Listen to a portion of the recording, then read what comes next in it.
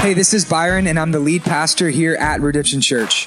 Thanks for listening to our weekly sermon podcast. I hope this message blesses you, encourages you, and helps you experience life change through Jesus. For more sermons like this, blogs, resources, or opportunities to get connected, visit us at www.redemptiontx.com. So tonight is going to be a little bit different. If you're new to Redemption, our favorite way to preach the Bible here is called expositional preaching. That's the first big college word that you're going to learn tonight. Lots of college words coming your way. And what expositional preaching means is that we like to teach through the Bible, verse by verse, line by line. And so here we are in Mark chapter 10, verse 32 through 34 in a sermon called Jesus and the Cross. It's week 46 of a sermon series through the Gospel of Mark that we call the Simple Gospel. And the reason we call it the Simple Gospel is because Mark is the simple gospel.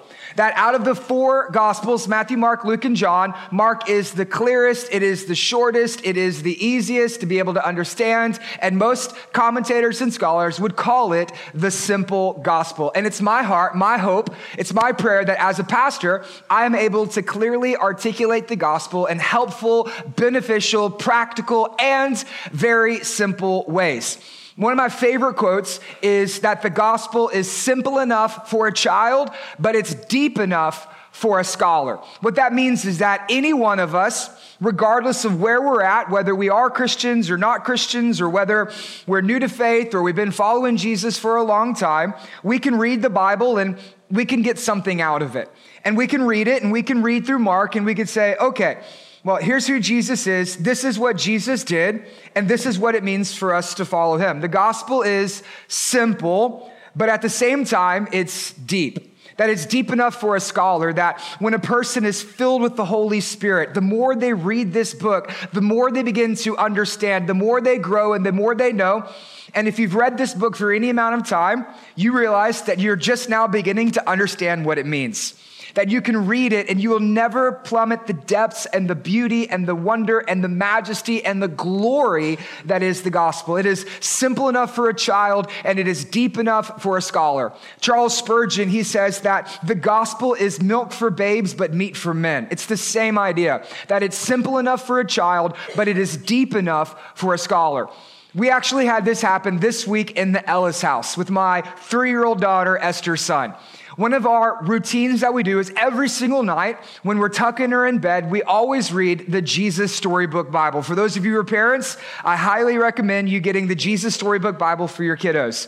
And we tuck her in and we're cuddling and snuggling and we're getting ready to say our night-night prayers and we read the Jesus Storybook Bible. And when we're done, this week, my daughter Esther, 3 years old, she asked this question. She said, "Daddy, why did Jesus have to die?" And I thought, baby girl, that is the most important question you will ever ask yourself in your life. And so here I am trying to explain the gospel to a 3-year-old.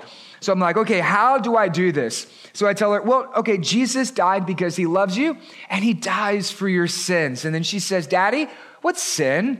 And I was like, we are in bigger trouble than I thought. And so now I have to explain not only what death is, now I have to explain sin to a 3-year-old girl. That is our role at the Ellis house all this week. So please be praying for me and Ashley. But the gospel is simple enough for a child. And as I was studying and preparing for this message, here's what I realized, is that many of us, we're in the same place that Esther is. That we don't really understand why Jesus had to die. We can say we know what the gospel is. Jesus loves you and died for your sins. Okay, but what does that mean? What does that entail? What does that really, truly mean? See, the gospel is simple enough for a child, but at the same time, it's deep enough for a scholar. Do you know what that means, that Jesus loves you enough to die for your sins? See, a lot of us, we're in the same place that Esther is. We don't understand why Jesus had to die. Maybe you're here today and you are not a Christian, and you're wondering, hey, what's this Jesus thing all about? Why does Jesus have to die? What makes what Jesus accomplishes different than any other religion or ideology? You're wondering, why did Jesus have to die? Maybe you're here and you are a skeptic. You're on the line between faith and doubt, and you're trying to figure everything out. And you want to know, why did Jesus have to die? Because it just doesn't make sense. Maybe you're here and you've been a Christian, you just signed up to be baptized, you're new to faith, you're fired up, you're excited, but you don't understand everything and you're just learning to follow after him, but you want to know, why did Jesus have to die? Maybe you're here and you've been a Christian for 5 years, 10 years, 20 years, 50 years, and what you're understanding is that it is simple for a child, but it's deep enough for a scholar, and the more you know and the more you grow, the more you realize you don't really understand. And so we're asking that question, why did Jesus have to die? And that's the question that I want to be able to answer today. So if you have your Bibles, we're in Mark chapter 10, starting in verse 32, all the way through verse 34. And the sermon is called Jesus and the Cross. And the big idea we're going to be answering is, why did Jesus have to die? So I told you we're going to do something a little bit different. Instead of a sermon, today you're going to get more of a lecture. Okay, I'm going to give you 10 reasons, theological implications of the cross. And so instead of preaching, okay, I'm going to do more teaching. Okay, no guarantee that I will not preach because y'all have heard my sermons before. And so instead of saying, welcome to Redemption Church, what I want to do is I want to welcome you to Redemption School of the Bible. And we're going to dive in deep. We're going to take the simple gospel and we're going to go deep. We're going to go beyond the surface and we're going to dive as deep down as we can to be able to take the simple gospel and to see everything that Jesus actually accomplished for us at the cross. So if you have your Bibles, we're in Mark chapter 10, verse 32. I'm going to read it all up front and then we're going to look at 10 reasons that Jesus had to die. Verse 32, and they, who's that? That's the disciples. They were on the road going up to Jerusalem and they were walking, and Jesus was walking ahead of them, and they were amazed. And those who followed, they were afraid. And taking the 12 again, he began to tell them what was going to happen to him, saying, see, we are going up to Jerusalem, and the Son of Man, Jesus' favorite title for himself, it is a messianic title out of Daniel, will be delivered over to the chief priests and to the scribes, and he will be condemned to death and delivered over to the Gentiles, and they will mock him, and they will spit on him, and they will flog him, and they will kill him, and 3 days later he will rise. Here we find the third in a series of what is known as passion predictions from Jesus. That Jesus is actually prophesying to his disciples what is going to take place in Mark 14 and 15. He is preparing his disciples for a soon coming death, burial, and resurrection. He is letting them know what's going to happen next, what to expect, to prepare their hearts, to prepare their minds. He is letting his disciples know exactly why he has to die. These are the passion predictions of Jesus. In fact, this is the third passion prediction that we've actually covered in the Gospel of Mark. 3 times, Jesus pulls the disciples aside and he begins to explain to them everything that's going to happen in very particular detail. Why would Jesus do that? Because the first times they didn't understand it. You know what I've discovered is normally when it comes to reading sections like this, we just blow right past it. Because it's short, we would just assume that it's really not that important. It's only 3 verses. Well, what's the really big deal about it? I mean, we already know, so our brains tend to fill in the blanks, and we're reading it, and we'd say, oh yeah, he was delivered over to the Gentiles. They'll mock him, spit him, flog him, kill him, and after 3 days later, he will rise. And then James and John, the sons of Zebedee, approached Jesus, and they had a question. We just keep on reading, and we typically move past it. And we forget that Jesus actually pulls the disciples aside 3 times to be able to communicate this to them. How many of you know if God tells you something 1 time, it's really important? Yeah, if God tells you something 2 times, it's very important. If God tells you something 3 times, it means you missed it the first time, that you weren't paying attention. And so he comes back around and he tells them again 3 times, hey, here is why I must die. And they still don't get it. You know, this is the 3rd time that I've actually preached this section of scripture in the Gospel of Mark. You might have missed it the first time. It was in Mark chapter 8 in a sermon called Jesus the Christ, where Peter declares that Jesus is the Christ. And then it was also in Mark chapter 9 in a sermon called Jesus and Humility. And then here we find it again today. And I'll be honest with you, originally, I was just going to skip right past it today and include it in the sermon I'm going to preach next week called Jesus and True Greatness. because I thought, well, we've already been in the simple gospel for 46 weeks. If we just slow down every time we hit something, well, we're never going to finish the book. Jesus has come back before Jesus resurrects in the book of Mark, and we're just never going to get out of this series. And so originally I was going to just move past it, say, hey, let's keep rocking and rolling. Let's get going. And the Holy Spirit began to convict me as I was studying and I was preparing and I was praying for us as a church. And here's what I felt impressed by the Spirit is that so often you and me, we take the cross for granted. Now, we would never say that, but the way we read the Bible proves that. And the way that we live and the way that we think actually proves that, because we just read right past it. Mocked, condemned, spit upon, crucified, killed. 3 days later, he resurrected. Let's just keep going. And normally, sermons about the cross are reserved for Easter Sunday or maybe Good Friday. And then every other week during the year, we just talk about something else.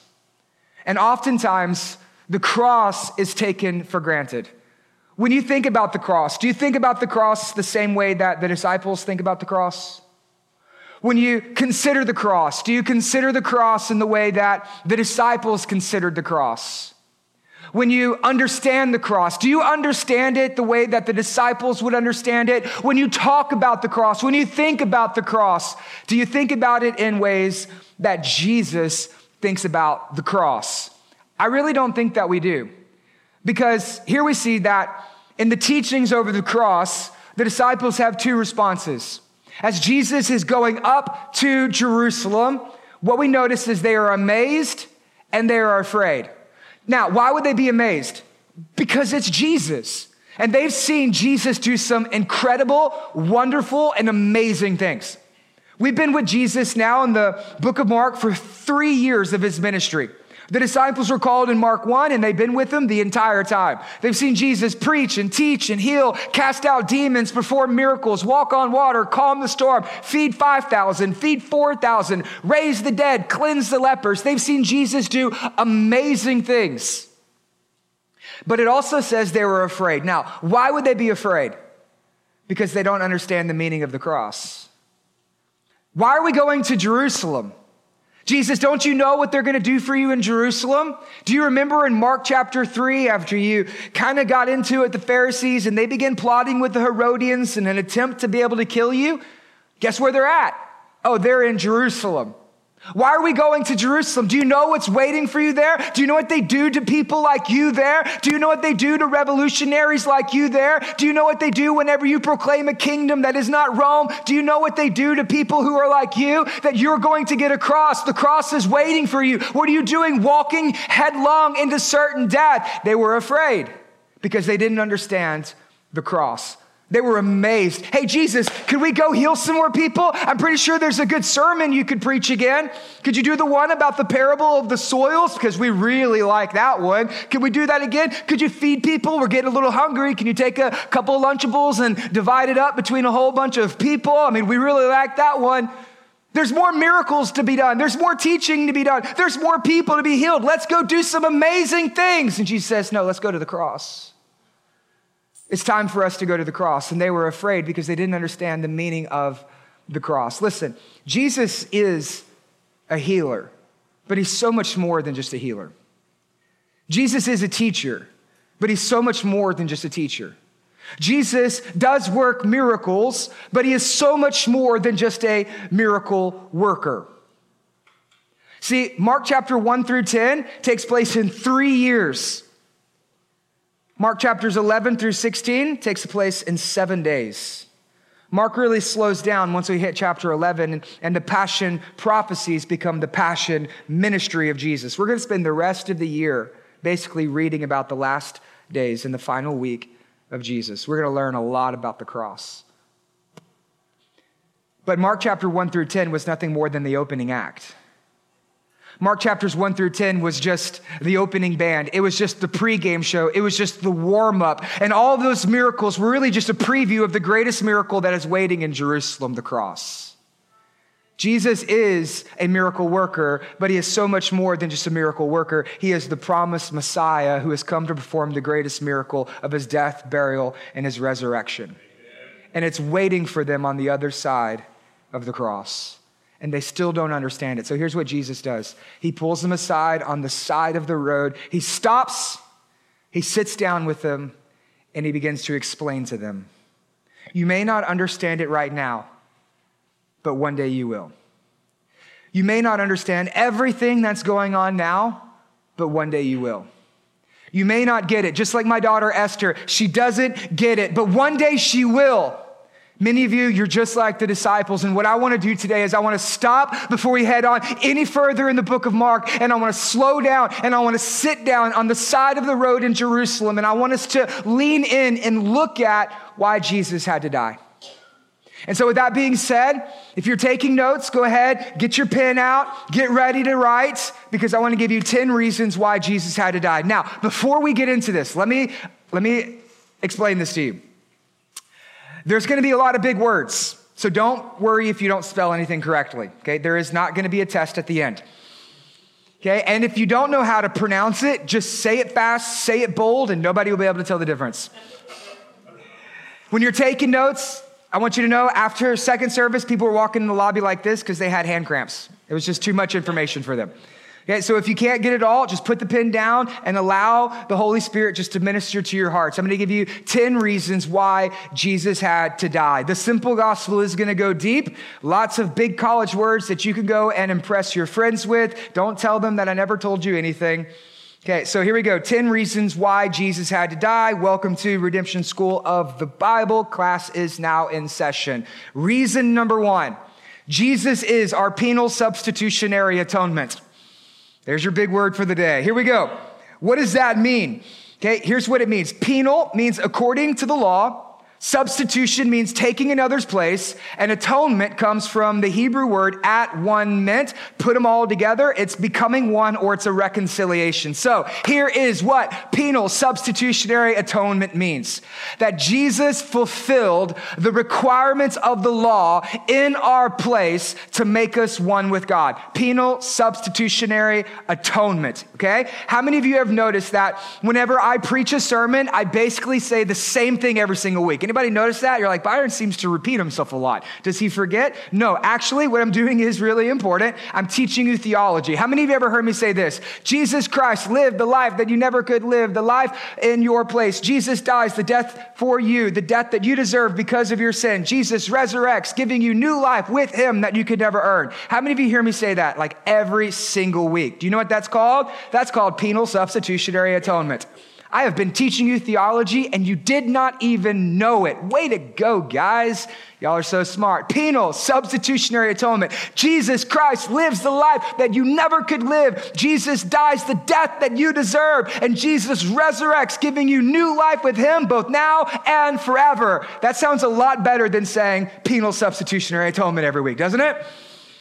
Okay, but it is absolutely profound, the implications that this has for the Christian faith. If you take away the penal substitutionary atonement, the Bible falls apart.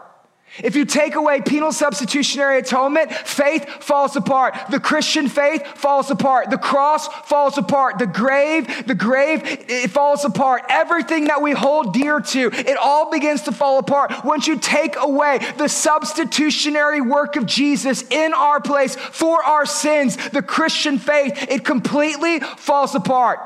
When you take away penal substitutionary atonement, nothing else about Christianity makes sense.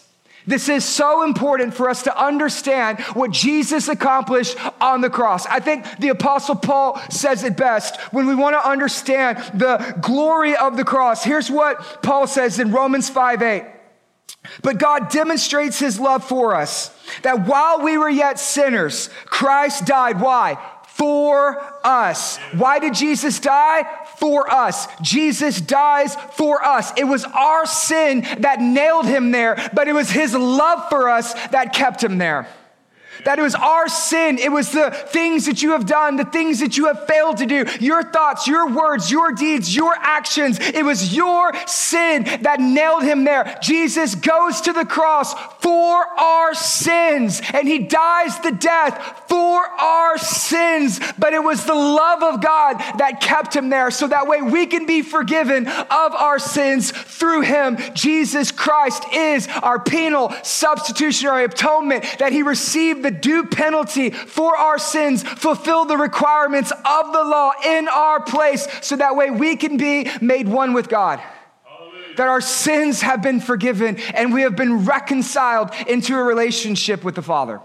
Jesus Christ is our penal substitutionary atonement, which leads into the second point, that Jesus Christ, he is our new covenant sacrifice. In the Bible, the way that God relates to his people is what is known as a covenant.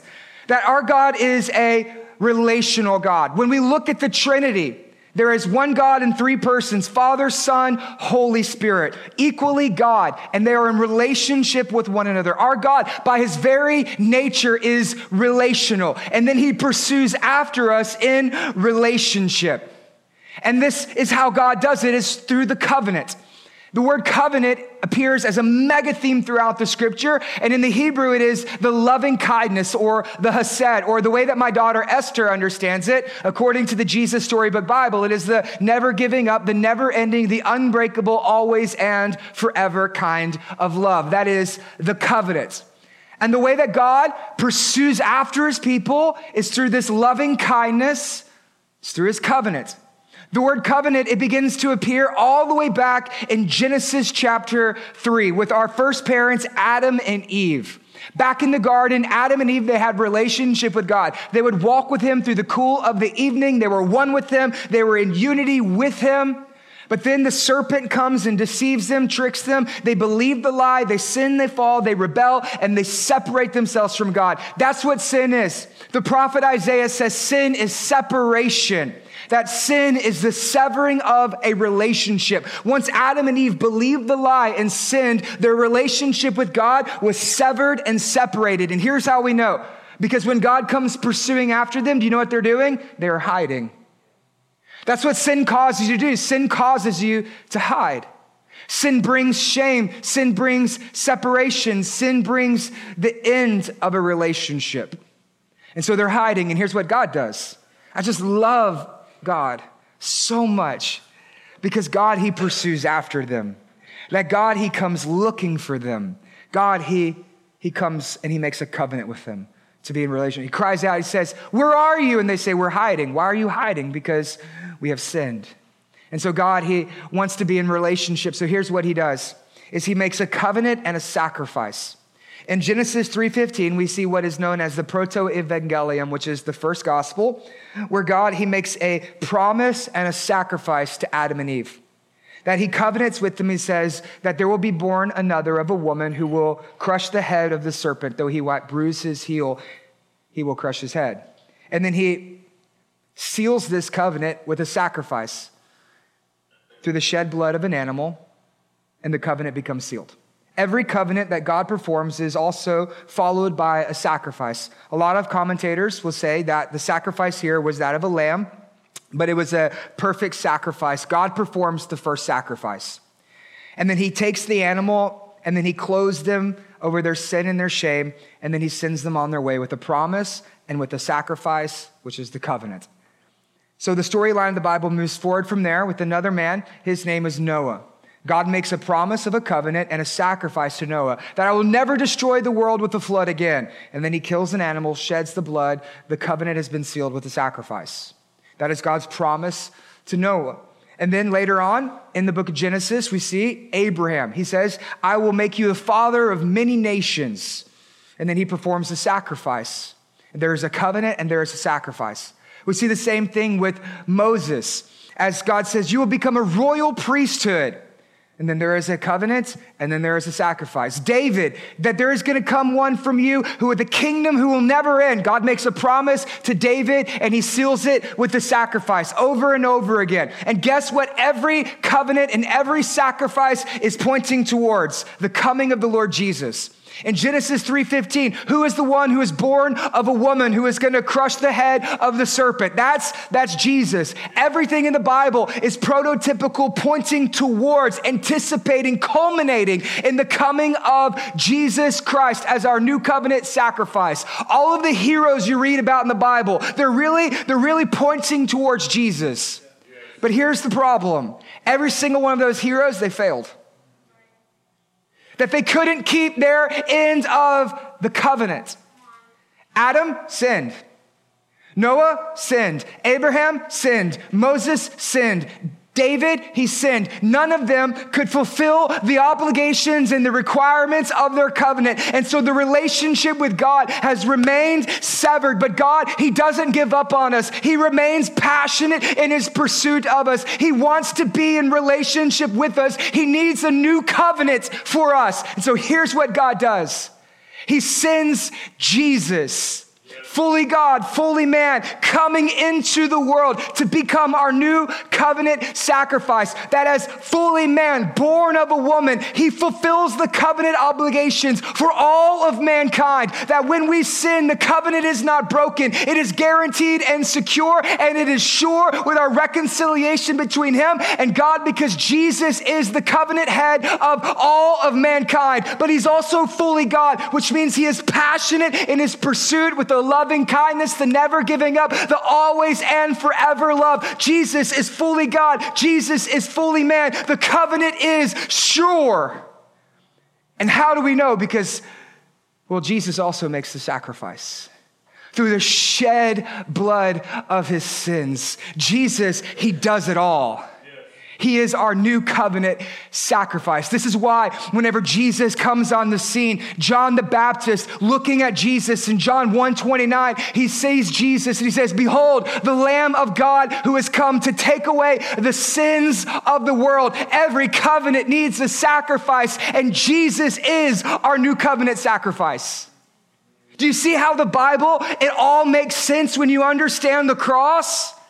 Do you understand the depths and the beauty and the wonder of the cross? This is why the Bible says that before the foundations of the world, the Lamb of God was slain. This is God's heart. This is God's plan. This is God's purpose. This is God's promise to you, that Jesus is our new covenant sacrifice. Yes. Number 3, Jesus is our propitiation.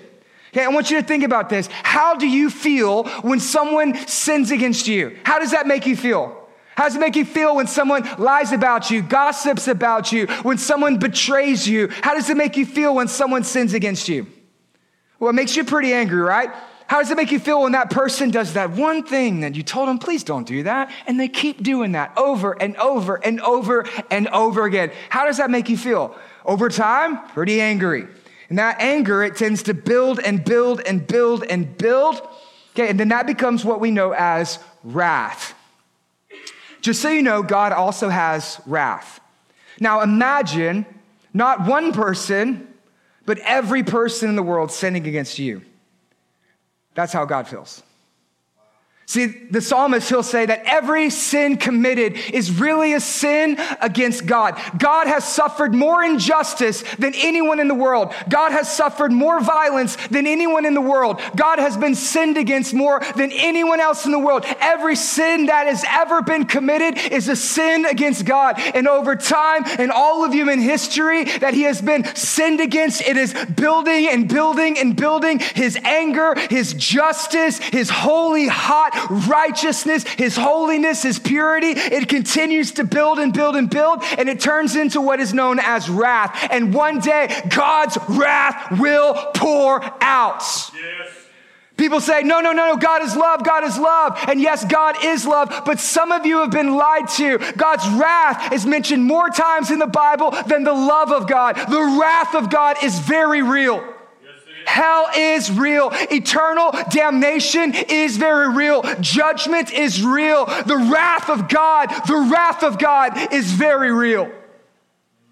And one day that wrath will be poured out on all of the world. So the question is, what do we do? How do we escape the wrath of God? This is why we need the doctrine of propitiation. Propitiation is really the only English word that we have to describe what the Bible teaches about the wrath of God. Here's what propitiation means: to bear the brunt for another. It's a shock absorber. It's someone who receives penalty in another person's place. That is propitiation. So here's what we see that Jesus does. He receives the wrath of God on his shoulders. Here's actually how 1 John writes about propitiation. And this is love. Oh, God is love, God is love, God is love. No, listen, this is what love is. Love is not just some fleeting feeling that we fall in infatuation and just allow us to get away with whatever we want. That is not love. That is immaturity. And this is love. Not that we have loved God, but that God, he loved us and he sent his son to be the propitiation for our sins. So here's what it means, that at the cross, the wrath of God has been poured out on Jesus Christ. At the cross, we see the wrath of God and the love of God collide in a beautiful display. At the cross, we see the ultimate meaning. We see ultimate reality. At the cross, we see what God intended. We see the wrath of God and the love of God collide with justice, where mercy and justice kiss and wrath and love collide. And Jesus receives upon himself the full weight of the blast of the wrath of God. This is why in Mark 15, when the crucifixion takes place, the sky turns black. That's a sign of judgment. Jesus receives all of that on the cross. And so here's what it means for us. If you're here today and you are not a Christian, I want you to know you are in danger. You are standing in the path of the wrath of God. You say, well, nothing bad's happening. Not yet. You say, well, it seems like it's getting away with stuff. You are not getting away with everything. Every breath you breathe, every day you live, all you are doing is storing up judgment for the day of wrath. Do not mistake God's patience for God's tolerance on your life. You are storing up wrath for the day of judgment. And here is the question for you. On that day, when you stand before God, who will propitiate for your sins? Do you think you can handle the weight of the wrath of God? What are you going to do on that day? Will you do it on your own, or will you allow Jesus to stand in your place? For those of us who are Christians, here's what propitiation means. There's no more wrath for you. The wrath of God has been satisfied by Jesus. So that way when God sees you, he is not punishing you. God sees you and he is pleased with you because Jesus Christ satisfies the wrath of God. There is no punishment for those who are in Christ Jesus. Let me explain this to you. I meet with people all the time as I'm doing counseling, and I'm sitting with them. They say, I just feel like God is punishing me. Listen, God is not punishing you if you are in Christ.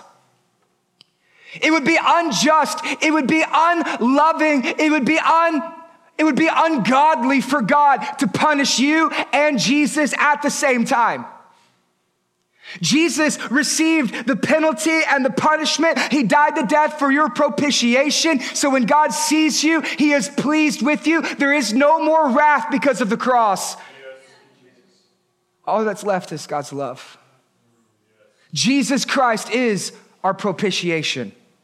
Which leads to number 4, Jesus Christ, he is our righteousness. 2 Corinthians, the Apostle Paul, he writes, for our sake, he made him to be sin who knew no sin, so that in him we might become the righteousness of God. This is what Martin Luther refers to as the great exchange. Theologians will call this double imputation. That at the cross, there is an exchange that takes place. That Jesus takes our worst and he gives us his best. That at the cross, Jesus takes every sin that we've committed and Jesus gives us his perfect, holy, righteous life. At the cross, Jesus takes our worst and he gives us his best. That the sin that you have committed is laid on Jesus and Jesus gives you his sinlessness.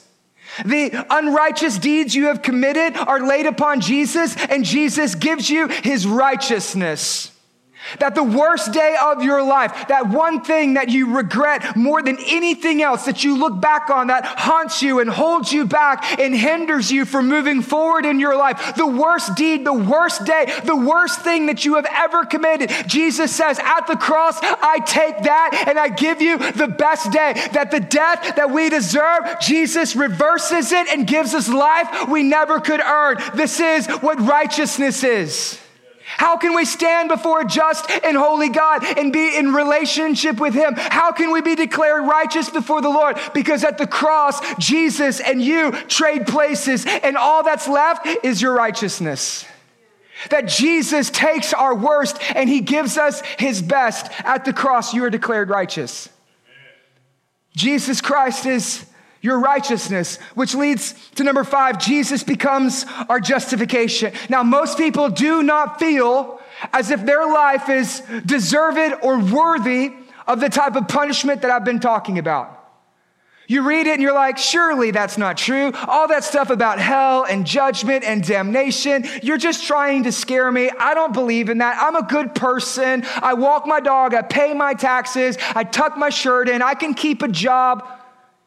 My life is pretty good. I'm a pretty good person. All that hell stuff, that's old school and primitive. Well, Jesus actually talks about it in Mark as well. He says that hell is a real place. That hell is a real place where the flame never dies and the worm never dies, where there is weeping and gnashing of teeth, a conscious, eternal torment forever. And you say, well, it's just for bad people. You say, I'm a pretty good person. Well, it's really easy to be a good person when you compare yourself to other people. But here's the deal, is God doesn't compare you to other people. God compares you to Jesus. And according to the standards of God, you're not perfect.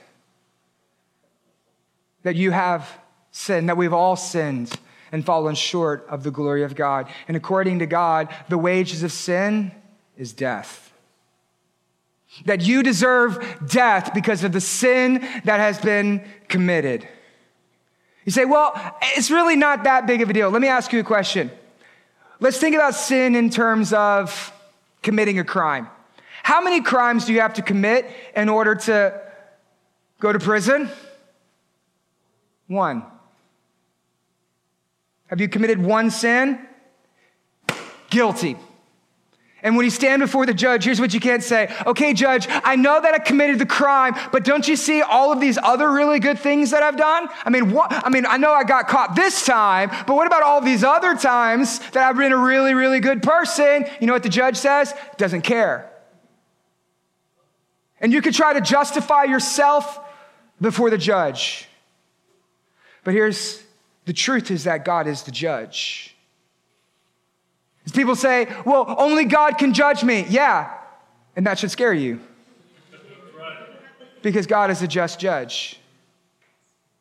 God is the judge. He is the just judge. So what are we going to do? In fact, not only are the wages of sin death, but the Bible says that even committing 1 sin, you pretty much have broken every other law and you're guilty on every account. You say, well, that's not fair. Doesn't matter. You're not the judge. You don't make the laws. Here's how Paul writes. He says this, for the judgments following 1 trespass brought condemnation. Guilty. The trespass. Hey, we live in Texas. What happens when you trespass? God's more Texan than the rest of us. Shot. For 1 trespass, 1 violation, 1 crime, 1 sin committed, 1 transgression, guilty of everything, guilty. So what do? Paul continues and he says this, but the free gift, that's grace, my friends, that's the cross, the free gift of God following many trespasses brings justification. Here's what justification means, that God is the judge. And when he's giving out verdicts, it's guilty. And so God himself, the King of glory, gets up off his throne. He walks around the bench, enters into human history, stands right there beside you, and he serves the sentence for death in your place. This is our justification, that Jesus justifies us, that Jesus serves the sentence of death for us. And when you get to heaven, and God asks you, why should I let you in? What are you going to do? Well, I'm a good person. What are you going to say? How are you going to plead? Here's what you don't do. You don't say, I'm a good person. Look at all my good deeds. I got 10 years of tax returns. I'm a good person. That's not what you do. You know what you do? Here's what you say. I am guilty and I have nothing within me, but here's all I have. I throw my life and plead the blood of Jesus. Nothing but the blood of Jesus. By the blood of Jesus, I have grace. By the blood of Jesus, I have the free gift that forgives many trespasses. I plead the blood of Jesus over my life. He is my justification. And you know what God's going to say? He's going to drop the gavel and he will say, not guilty. Your sin forgiven, gone. The sentence has been served. Jesus is your justification. Amen. This is the meaning of the cross, which we move forward into number 6, that Jesus is our ransom. The Bible uses many metaphors for sin. We've seen that is the severing of a relationship. It is the breaking of a law. It is the committing of a crime. But also the Bible uses it in a financial term, that it is the accruing of a debt. Here's what sin is. Imagine sin like debt. That every time you sin, it's a swipe of the credit card. So you're just swiping the card. And you're walking around your life, and every single day, swipe the card. Okay, every time you think a thought that you should not be thinking, swipe the card. Right, every time you get in a fight with your spouse and you disrespect them, swipe the card. Every time you yell at your kids, swipe the card. Every time you gossip about another, swipe the card. Every time you are at work and you're getting paid for surfing Instagram, swipe the card. That's called stealing. And all you're doing every single day is just swiping the card. And here's what they will tell you. If you were to go to Financial Peace, that card is a dangerous thing because you don't actually know how much you are spending. See, we think we're good people because we don't check the credit card bill every month. And we think we have way more in our account than we actually do. And every single day, every sin you commit, every day, all you're doing is writing checks that your soul can't cash. Because you will stand before God, and how are you going to pay him back? The debt is too great, and one day he will collect. This is why it says, give an account. It's not talking about an Xbox account or a Facebook account. It is a financial account. You will have a day of reckoning where you must give an account for the debt that you have accrued. How are you going to pay that debt back? It is way too much. You need a ransom. Here's actually how the psalmist says in verse 49, he's looking forward to the prophecy of the coming of Jesus. He says, truly no man can ransom another or give to God the price of his life, for the ransom of their life is costly and will never suffice. You cannot afford the debt that you have accrued. You will stand before God and you are bankrupt. You can't do it. It's impossible to pay God back for your life. So here's what he does. He sends a ransom. But God will ransom my soul. That God is going to pay the price. That God is going to purchase you. That God is going to buy you back. That God is going to do it. He will purchase my soul, and he should live on forever and never see the pit. There is a financial way. See, listen, you cannot pay God back because Jesus already paid it all. See, the blood of Jesus is the most precious commodity in the world. The blood of Jesus is worth more than rubies or gold or diamonds or silver. The blood of Jesus is worth more than anything that Fort Knox may or may not have. The blood of Jesus is more precious than all of the gold mines, all of the diamond mines in Sierra Leone or in Africa or wherever it's at. It is more valuable than anything else in the world. And one drop of the blood of Jesus pays for the sins of the world. Jesus Christ paid the price. This is why it's so crazy to me that people can think they're going to pay God back. You really think your good deeds will outweigh your bad deeds? You haven't looked at the credit card statements. You think you can do that? Really? You think you're going to get before God and you're going to show him all of the good deeds that you have done, and he's going to say, you know what? That's more worthy than my son. Sure, yeah, that's better than Jesus. Look at you, you gave $5 to St. Jude's at CVS. Wow, way to go for you. One time.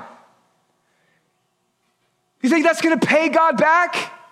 This is why it's insane to me that people are thinking like, oh, I'm just a good person. I'm a good person.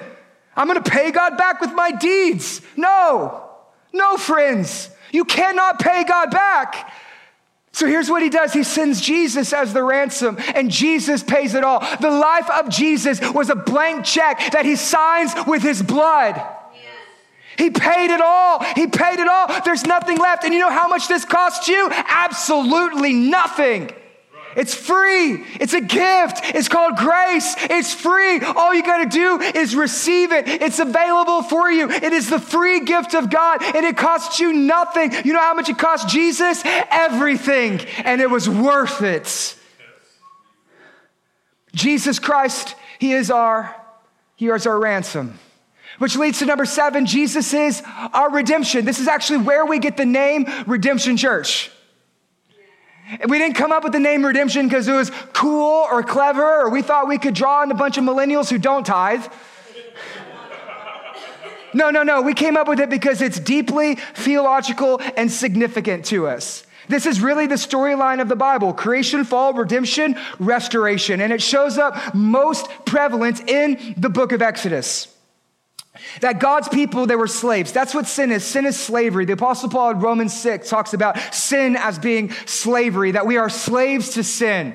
Exodus is a visual representation of the spiritual realities that we're in. We are slaves.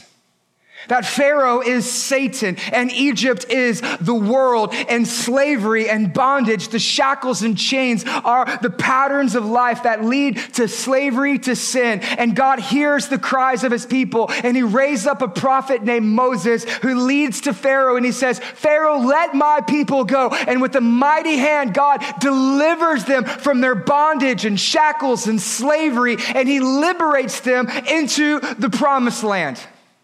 Well, Jesus comes along and he does the same thing. In Luke 1, he says that he has come to set the captives free and to bring liberty to those who are bound. This is the proclamation of Jesus. And after his death, burial, and resurrection, the author of Hebrews comes along and he writes this: Jesus has been found worthy of greater honor than Moses. Jesus is our greater Moses.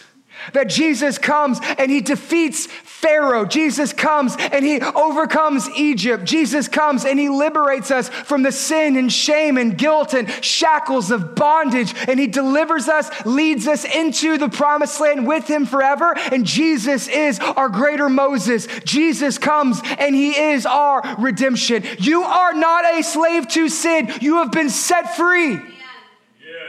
Repentance breaks the pattern. Repentance leads to liberation. Repentance and faith in Jesus sets you free. Romans 6 would tell you that we are no longer slaves to sin because we have been set free through Jesus, because Jesus is our greater redemption. Amen. Which leads to number 8, that Jesus is our Christus Victor. You need to understand that this world is not all that there is. Many people struggle with their faith because they think that it's just them and God, but that is not true. There is a third variable at play. His name is Satan. That we find ourselves in the middle of a war. There is light, there is darkness, there is good, there is evil, there is heaven, there is hell, there is God, there is Satan, there are angels, and there are unholy angels. They are known as demons. And you and me, we find ourselves in the middle of a cosmic battle that has been raging since the beginning of time. That's why in the garden we see the serpent show up, and he is a serpent at that time. But as his lies and his influence continues to grow over the millennia, by the time the book of Revelation comes about, he is no longer a serpent, he is a great dragon. And all he wants to do is destroy the church of God. All he wants to do is destroy the people of God. He did it in Genesis. He wants to do it in Revelation. All he wants to do is lie, steal, kill, and destroy. He is a liar, John 8:44. He is the father of lies, and he comes, and Jesus also calls him a murderer. You need to understand that we are in a battle, but Jesus is the Christus Victor. You got to get it, that Jesus is more than just a sacrifice. Jesus is also a soldier. That Jesus comes to do battle. Not only is he the Lamb of God who takes away the sins of the world, but he is also the warring God who has overcome the rulers and principalities of this world. For those of you who struggle with demonic accusation, demonic oppression, depression, those of you who struggle with besetting sins and you're bound and you're wondering, why on earth is life so hard? I gave my life to Jesus, but it doesn't seem to be making a difference because there's probably a demonic attack against you. As a brand new believer, this is what I struggled with. I gave my life to Jesus at the age of 20. For the first 2 to 3 years of my Christian walk, I felt as if God would never use me, and I would lay down at night and I could not sleep because I was haunted by my past. And I would hear things where it says, God will never use you. God will never love you. After the things that you have done, if people knew who you really were, then they would leave or they'd walk away from you. And I felt this over and over. I would hear, you are not loved. You are unworthy. You are unclean. You are unwelcomed. And it wasn't until I realized that those were demonic accusations that I ever have any freedom. It wasn't until I understood the purpose of Christus Victor, that Jesus at the cross, he defeated Satan, that Jesus at the cross, he triumphed over Satan, sin, hell, the death, and the grave. At the cross, Jesus comes as my great warrior who is crowned as the Lord and the King, that he rules and reigns supreme through the cross. In the book of Revelation, we see Jesus returning, and he is no longer a humble Galilean peasant. He is the risen Lord, the King. He comes with a crown and fire in his eyes and a sword in his mouth. He comes riding a white horse with a robe drenched in blood, with a tattoo down his leg that says, King of Kings, Lord of Lords. He comes to do battle, to crush the head of the serpent, to slit the throat of the dragon and cast it into the eternal depths of the pits of hell, to where he could never torment and never tempt another one of God's children. Jesus is more than just a sacrifice. Jesus Christ is also a soldier. And for those of you who struggle with demonic accusation, let me read you Colossians 2. And I want you to pray through this. Write this on your bathroom mirror. Recite it over yourself before you go to bed tonight. Memorize Colossians 2:14, where the Apostle Paul says, nailing it to the cross. Your sin nailed to the cross. Your shame nailed to the cross. Your addiction nailed to the cross. Your depression nailed to the cross. Your divorce nailed to the cross. The worst day of your life nailed to the cross. The thing that keeps you awake nailed to the cross. See, it's Satan who's reminding you of those things. It's not God. He nailed it to the cross. Why are you reminding God of things he's already forgiven you for? Nailed to the cross. It's been done. It's been dealt with. It is finished. It is nailed to the cross. And here's what we see through demonic accusations. Nailing it to the cross, disarming the rulers and the authorities and putting them to open shame. You say, Satan, you have no rights in my life. The enemy has no authority in your life. When you hit your feet on the ground, you are a warrior with your boots on, doing battle against the enemy of darkness, putting them to open shame and triumphing over them. Triumph, triumph, my friends, triumph. The war has been won. The victory has been won. The battle has been won. Jesus Christ is our victor. Amen. It's done. You do not need to worry about the attacks of the enemy. You have the victory through Jesus Christ. Jesus is our Christus Victor. Here's also what we see, though, is he understands that many of us are victims. This is the beauty of the cross and what is known as the doctrine of expiation. That not only have we committed sin, but sins have been committed against us. Horrible sins, tragic sins. Many of you, I cannot even begin to fathom the sins that have been committed on behalf of others towards you. And not only does our sin leave a stain, but the sins that others commit against us also leave what the Bible would refer to as a stain. And what happens is through these sins that have been committed against us, we begin to identify with them. We give them credence. We begin to speak into them, accept them. And what happens is they mark us, they change us, and eventually they defile us. To where you feel unwelcomed, unloved, dirty, damaged, defiled. Jesus understands that sin is not only what you have done, but because we live in the world that we live in, many of us have been sinned against horribly, and that it has defiled us. This could be things like the loss of a child at an early age, through violence or through death. This could be things like suffering a divorce watching your parents as a small child. One of my wife's first memories was having her hide under the dining room table while her parents screamed. And she carried that with her as a defilement to where she felt like she was rejected by the ones who loved her the most. That is a defilement. We see this also in rape and molestation, and we see it with sexual abuse. We see it at the abuse of a parent, a dad who was supposed to love you, who ended up harming you. It's defilement. And eventually it becomes your identity to where you feel unwelcomed, unworthy, and unclean. I remember early on in our church, there was a young woman, she came to me and she said, I don't feel like God will ever love me. I said, why would you say that? She said, because of the things that have happened in my life.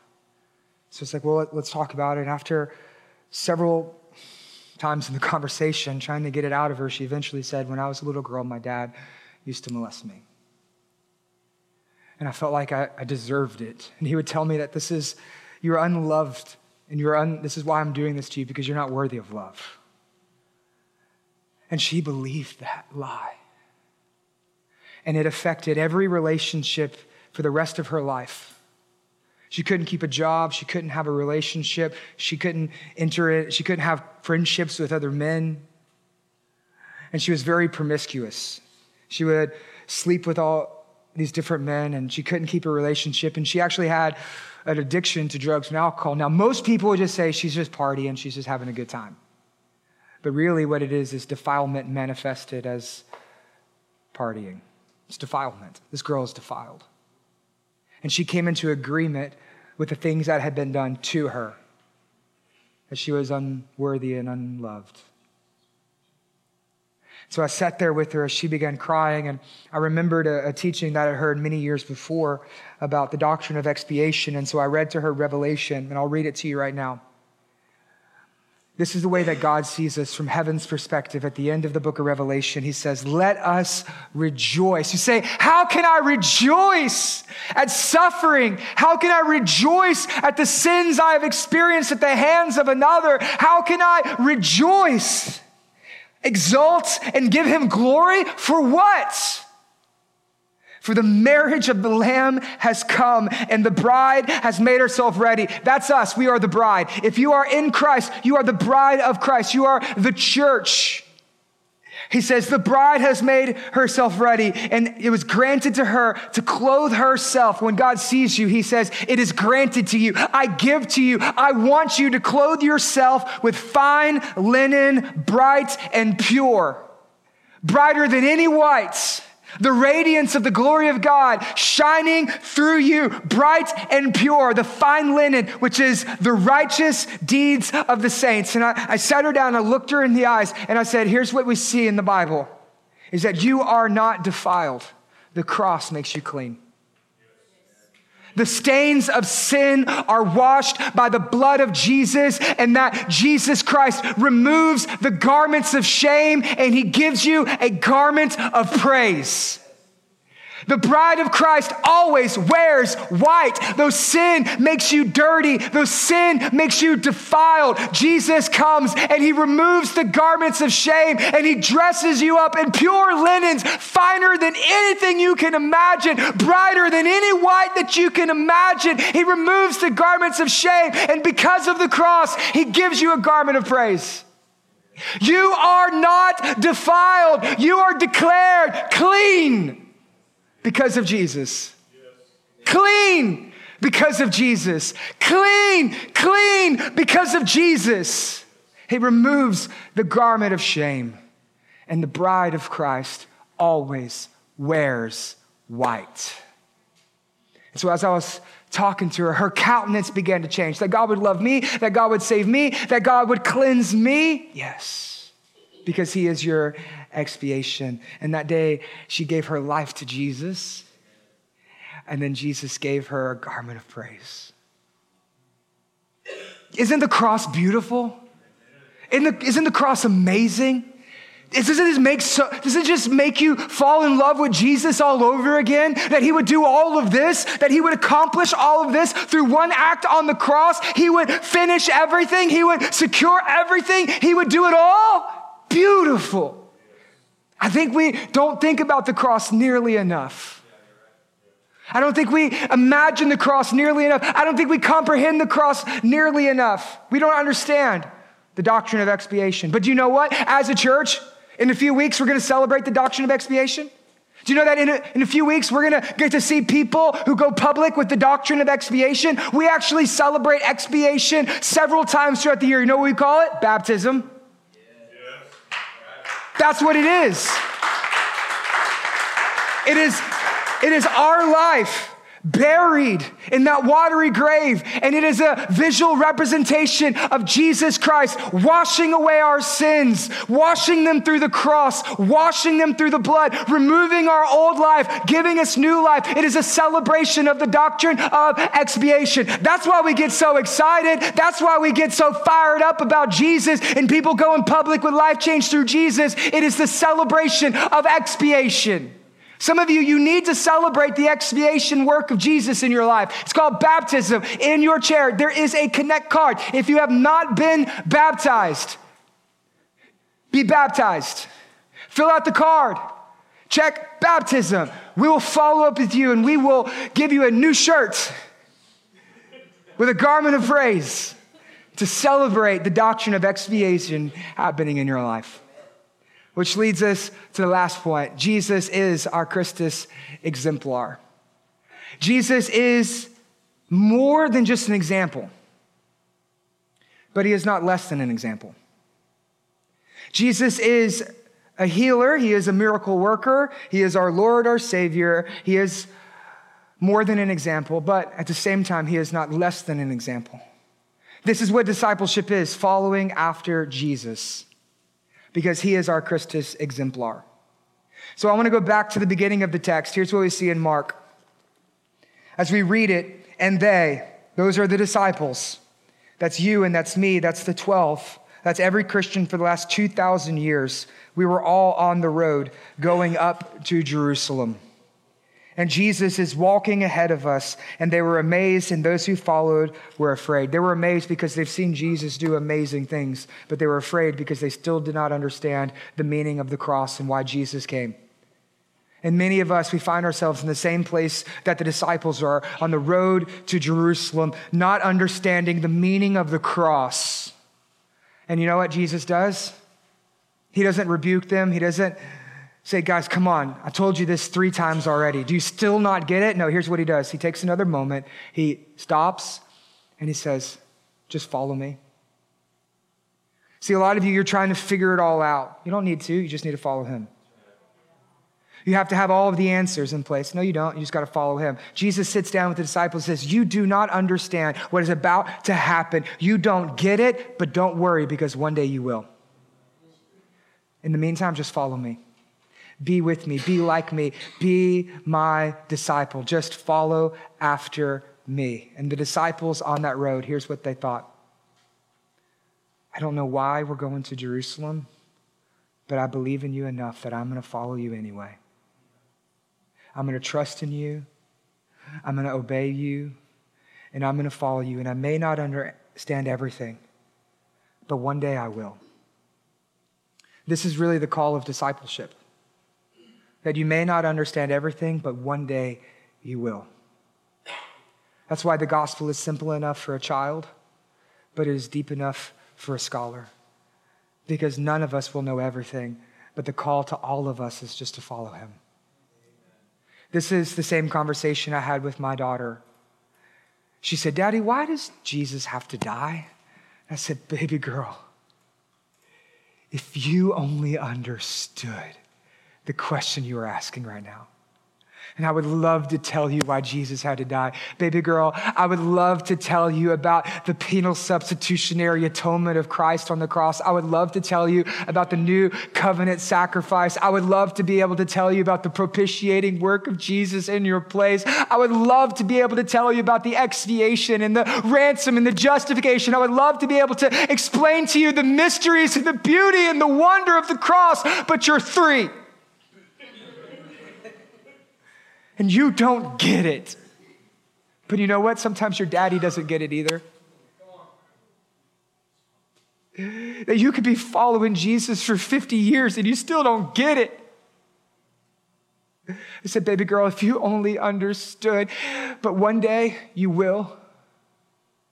In the meantime, let's just pray and let's just follow Jesus, because one day you will understand the meaning of the cross. It is simple enough for a child, but at the same time, it is deep enough for a scholar.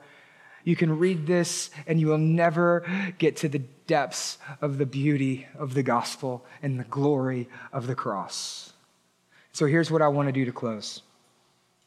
I want to make the simple gospel simple. We've been deep today, so here's what I want to do. I want to close by reading the Jesus Storybook Bible. This is the story that started the conversation with Esther, and I believe it can do a better job of explaining it because it's already taken me an hour to do this.